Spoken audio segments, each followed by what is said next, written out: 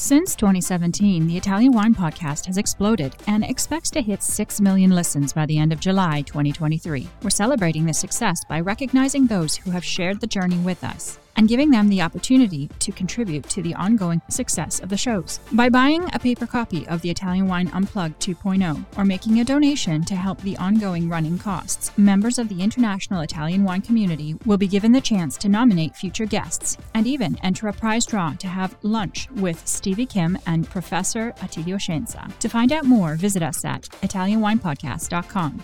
Chin chin!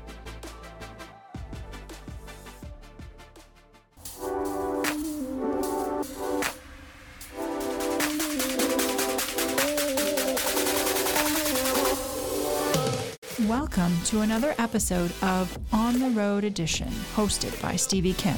Each week, she travels to incredible wine destinations, interviewing some of the Italian wine scene's most interesting personalities, talking about wines, the foods, as well as the incredible travel destinations. Good morning. So first of all, let me introduce you to my tasting panel. I'm a little lazy today, Dorli, so I don't know if you've followed us in the past. Let me just turn it around. Can you kind of see? This is Lam. Hi. Hi. He thinks he's the boss, but just let me assure you he's not. Okay. He's our Veneto International Academy program coordinator, and he's originally from Chengdu. Okay, but he's been with us for a long time. Believe it or not, he's the longest, right? Yeah. Because usually people leave me after a couple of years, so he's a dinosaur. I understand. Okay. So, and then we have our in-house WSET diploma educator and our Italian wine ambassador, Rebecca Lawrence. Hi, Rebecca. Definitely the smart one out of the pack. And she's English, so she sounds smart, even if, at times she's not. It's just the English the question of language. Okay. Yes. And then we have Rachel from Memphis, Tennessee. Rachel. And then we have Elena from Siberia. And I am not making this shit up. She's from Memphis, Tennessee, and she's from Siberia. Okay. Then we have Franco from Saronno. He's our WSET coordinator for the School Italian Wine Academy. Then we have Christina. She actually has an incredible palate. She used to work with Luca Galdini, who's a crazy person, but taught her everything she knows about tasting. She's our in-house enologist. And also she's a professional football player, like American football. So she's my bodyguard. Okay. And then we have Jacopo, and he's our Italian wine ambassador, but also my classmate for WSET diploma. And then Shawan's not here today. She's also my classmate. She's a bit under the weather. So there we go. How are you? Fantastic. I'm fine. Thank you. Do you feel like you're kind of not zoomed out, but Clubhouse fatigue? Are you feeling that yet? I decided to be very selective because it's really addictive, but I must say, I love it because I have learned so much in the last 4 weeks because it's on Clubhouse. You get so much information on subjects which usually are not treated in your bubble. It's so I go to talks that are outside the wine, and I really learn a lot. I'm very, very grateful to that. But you must be very selective because otherwise you stay in there for 24 hours. There is always, it's around the world. It's like, hey, Tushar. Tushar's joining us from Dubai. You know Tushar, right? Tushar Bora? Maybe, yes. So Clubhouse, I think we need to, I'm going to actually organize a room. Hey, Renee. Renee's from Clubhouse. Hello. Okay. Hi. I know. From Canada. Yes. Yeah. But today we will be talking about your wines because you are first tell us a little bit about yourself, your Dr. Jekyll and Mr. Hyde, the PR side and the winemaker side. Yeah. Well, it's not contradictive, so that's the good thing about it. I founded a PR agency which is called Wine and Partners in 1991. So my state-of-the-art investment to found the agency was a fax machine. What do you mean? You just had a fax machine?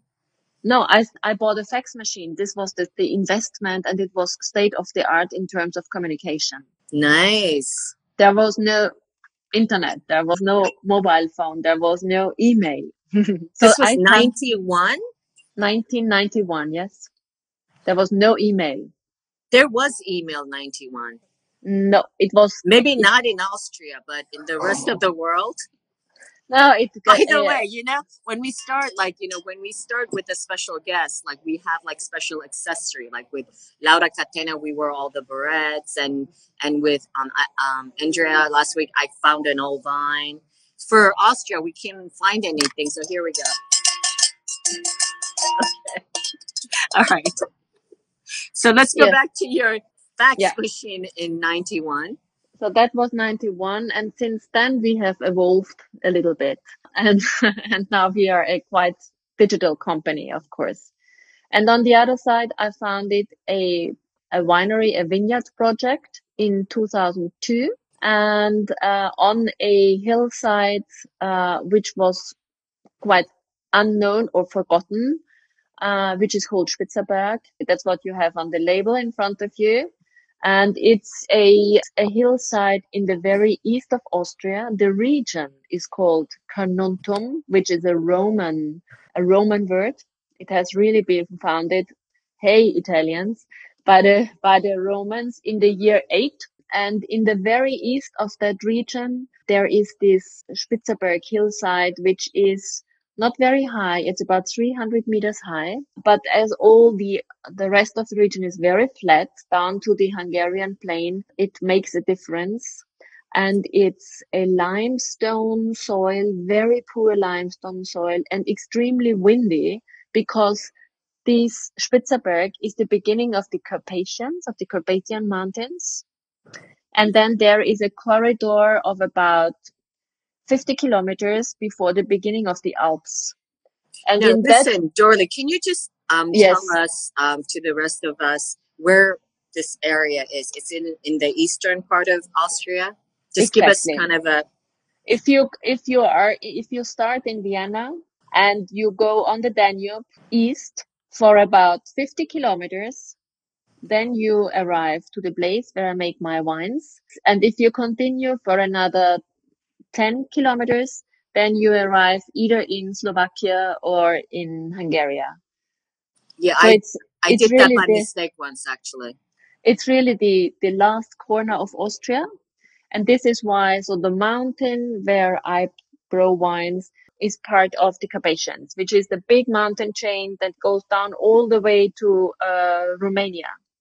It's the main Eastern European mountain chain. So it's not the Alps, but the Carpathians. And this hillside called Spitzerberg used to be quite famous, like 100 years ago. It was supposed to be the best red wine place of Austria, but probably there was not so much competition at the time. And then it has been kind of forgotten. There was a cooperative founded and it failed and it went bankrupt. And when I came there in 2002 and I started to work there because my grandmother had a tiny vineyard of 0.17 hectares there. So this is your family. Exactly. It was like a small garden place where we had some vineyards. But I had a very strong emotional relationship to that place. And so I thought maybe I should try to make something out of it. And the longer I saw it and the more I work on it, I realized that this is a fantastic terroir. And to me, of course, it is outstanding. And I think it is one of the it has leading potential in the old, let's say, Central European zone. It is very, very specific, very individual, special personality. I'm very proud. I work now on the Spitzerberg for nearly 20 years. And so when was your first vintage? When was 2002. I made 500 bottles then. You have like 8 wines now, right? Yeah, I think it's about 8 wines. Yeah, what is the total volume of production? You're still making tiny volume, right? I work on 11 hectares and I produce from 11 hectares, I produce 40,000 bottles. So it's very, very tiny production because it's so dry, so windy, so exposed, but very intense wines. I hope that you can prove that when you have them in your glass. Oh my goodness. It's 12:43, so we have to start tasting the wines. Yes, Okay. please. So we'll be tasting 2 wines today. Can you just pronounce this so I don't butcher up? It's Samt und Seide, which means Samt und Seide. Exactly, which means in English it means velvet and silk. Oh, okay. You see, and then we have your Ried Spitzerberg. Okay, Ried So Spitzerberg. Ried, if you see on an Austrian wine label the word Ried, it means that it's a single vineyard wine. Ried is the name of vineyard. That's good for my exam. Yes. Okay. So we will be tasting the first wine first. Yes, the first one first. It's a good idea. It's Samtenside is a pure Blaufränkisch. The grape in both wines is pure Blaufränkisch, and you have in front of you the same vintage, the same grape from the same hillside, and the same winemaking. The only difference between these two wines is the age of the vines. How old are the vines? In the first wine, the Samtenside, I use all the vineyards that have an age between 10 and 30 years. Okay. And what you can understand, and this is why I use the name Samtenside, is that the younger vines give a more velvety, rounder, like baby face taste. And the older vines, which with 30 years, they already come into a adult age. On the Spitzerberg, they make a very silky, elegant, fine taste. So it's really about texture on your palate. And you will see later on in the Ried Spitzerberg, which is very old wine. They are between 45 and 70 years old. This is pure silk. Listen, and silk means it's very dense, but very light. Dorli, so Renee is asking, love the labels. Are these wines exported to Ontario or anywhere in Canada? Not yet. But okay, I'm so happy. You should, Renee, you should DM Dorli. Also, it's not actually imported, not even to Italy at the moment. So if anyone is interested from Italy, you should also ping Dorli for sure. So, your wine is basically, we can say it's organic, right? It's organic, certified organic. Since 2018. You have the open vats, food treading, old cast oak, and no filtration, right? Exactly.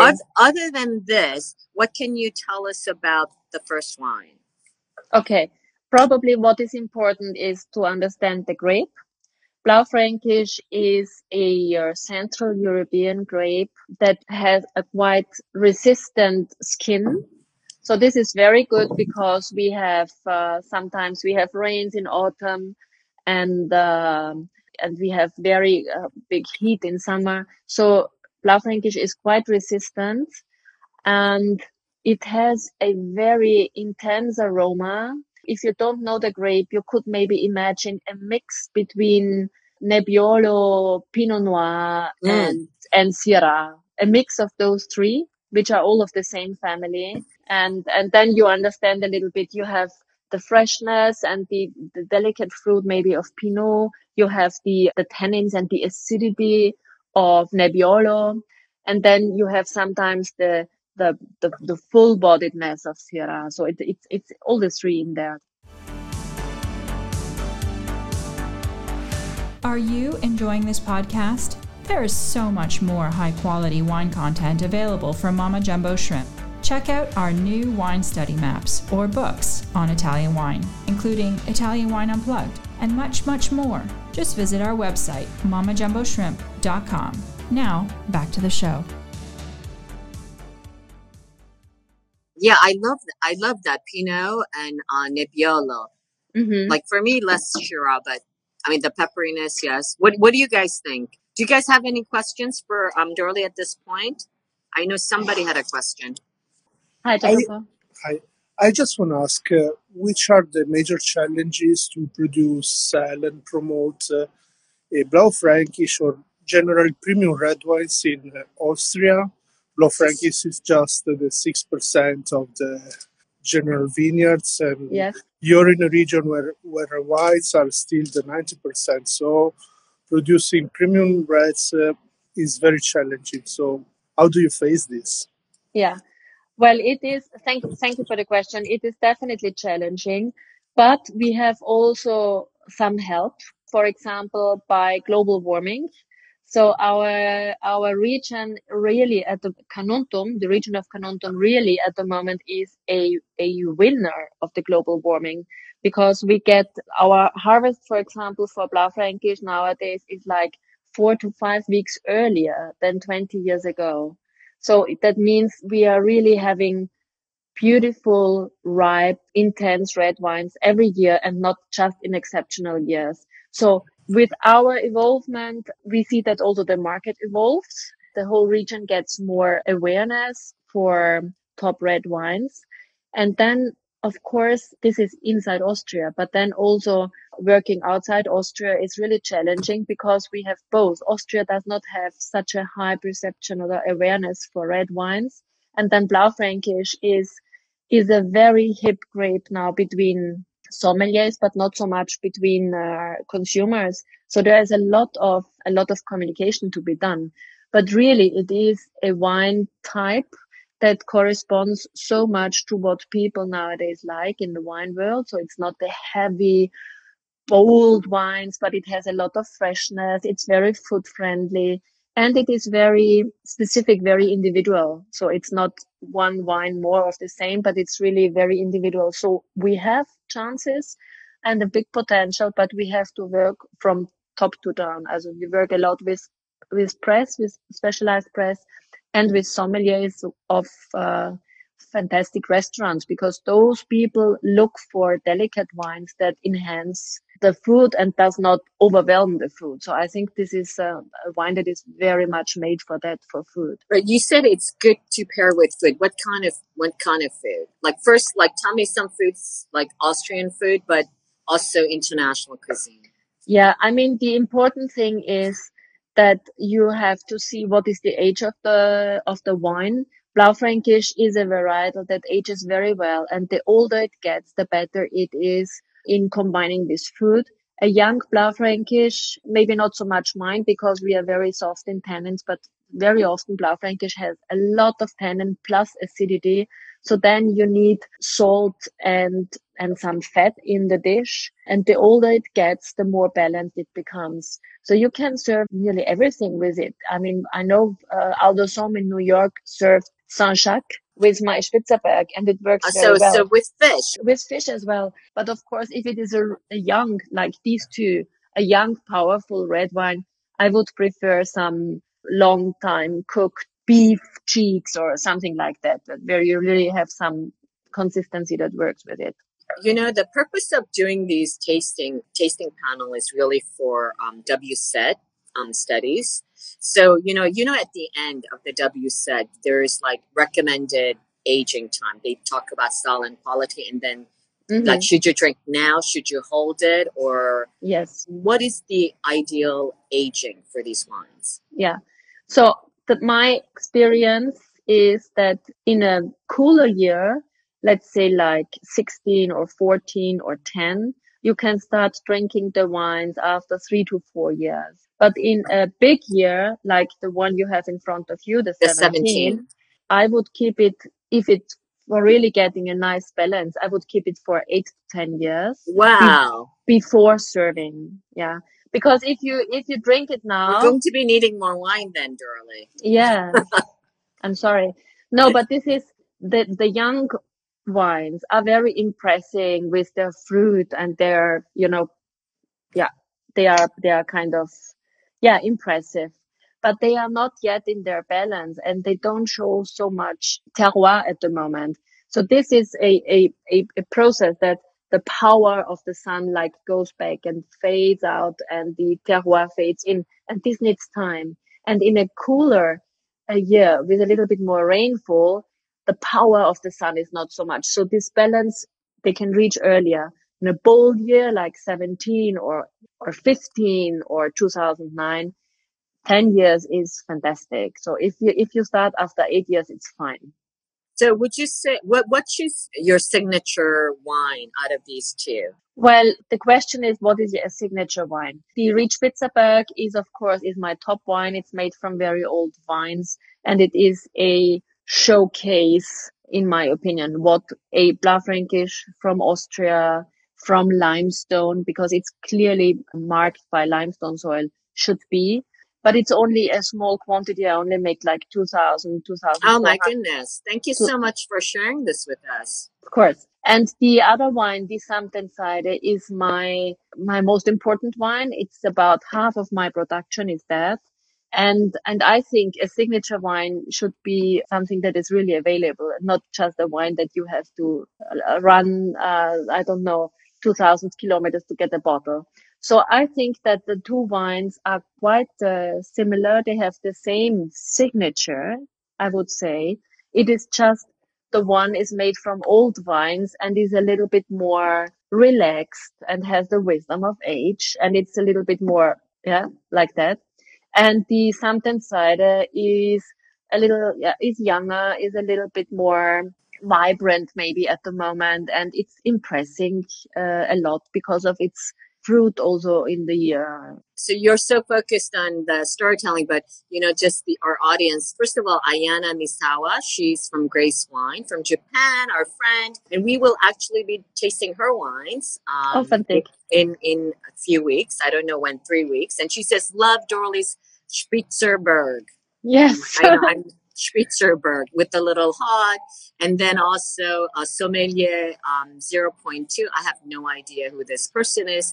These are great wines. He loves, I know him. He loves my 2008 Spitzerberg very much Okay, at the moment. so obviously a long time fan.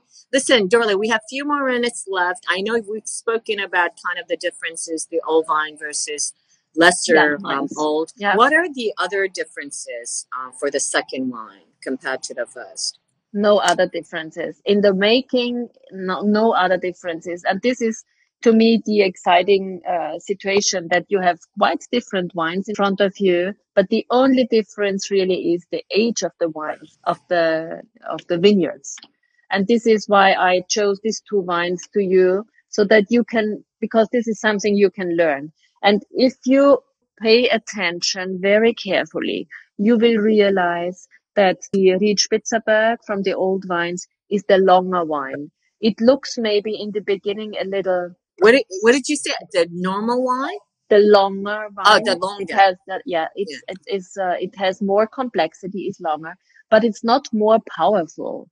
I think power and alcohol and forefront fruit is something that is very typical for younger vines, if you can speak about young vines when they are 30 years old. But for old vines, and this is what I really love, is the length, and it's a very, very dense texture, but without being heavy. As I said, it's like silk.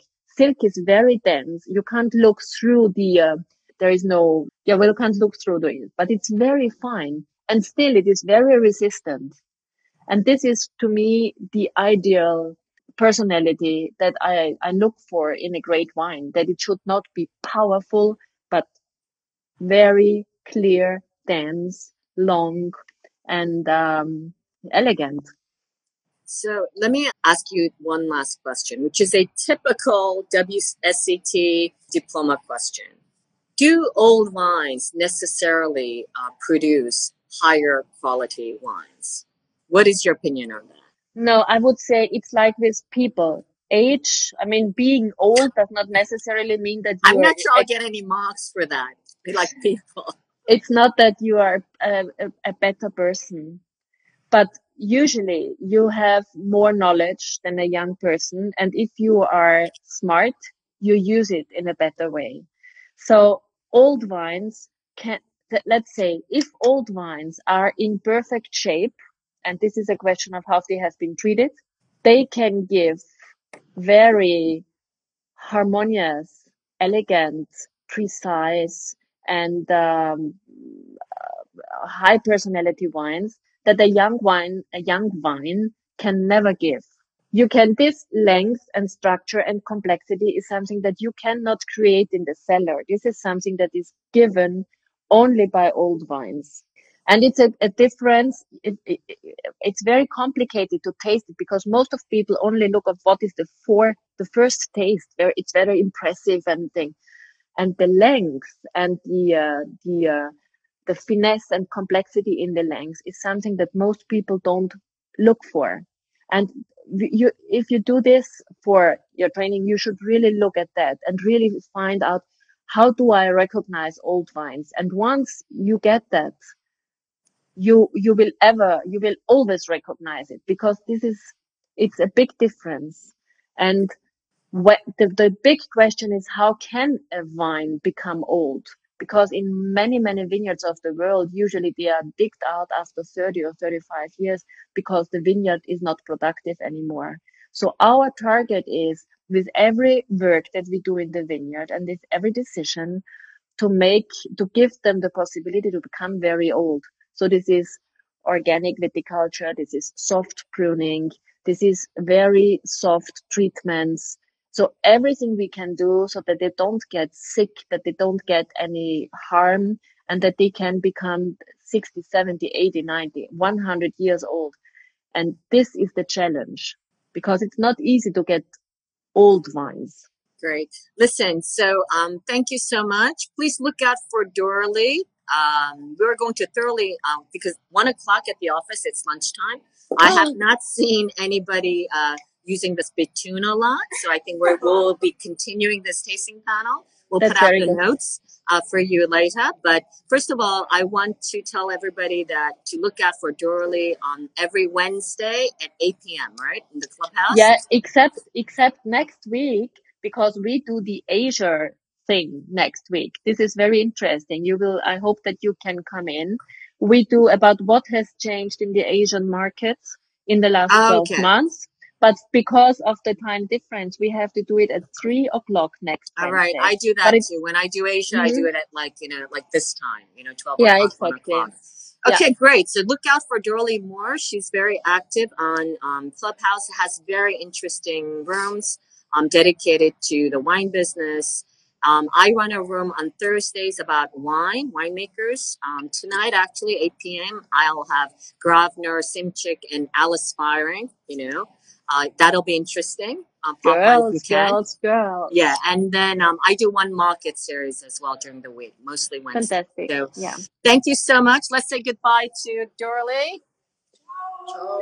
Have a good lunch. Yeah, I think we're going to thoroughly be enjoying this. Okay, thank you so much. And please give me feedback after lunch. Yes. How you think the wines behave with whatever you eat? I hope you have nice dishes. I just have like grissino. So I don't know. Okay. But yes, we're going to do the proper tasting notes in any case. Okay. Okay. Thank you. Bye. Ciao, ciao. Thank you. Bye. Ciao, ciao.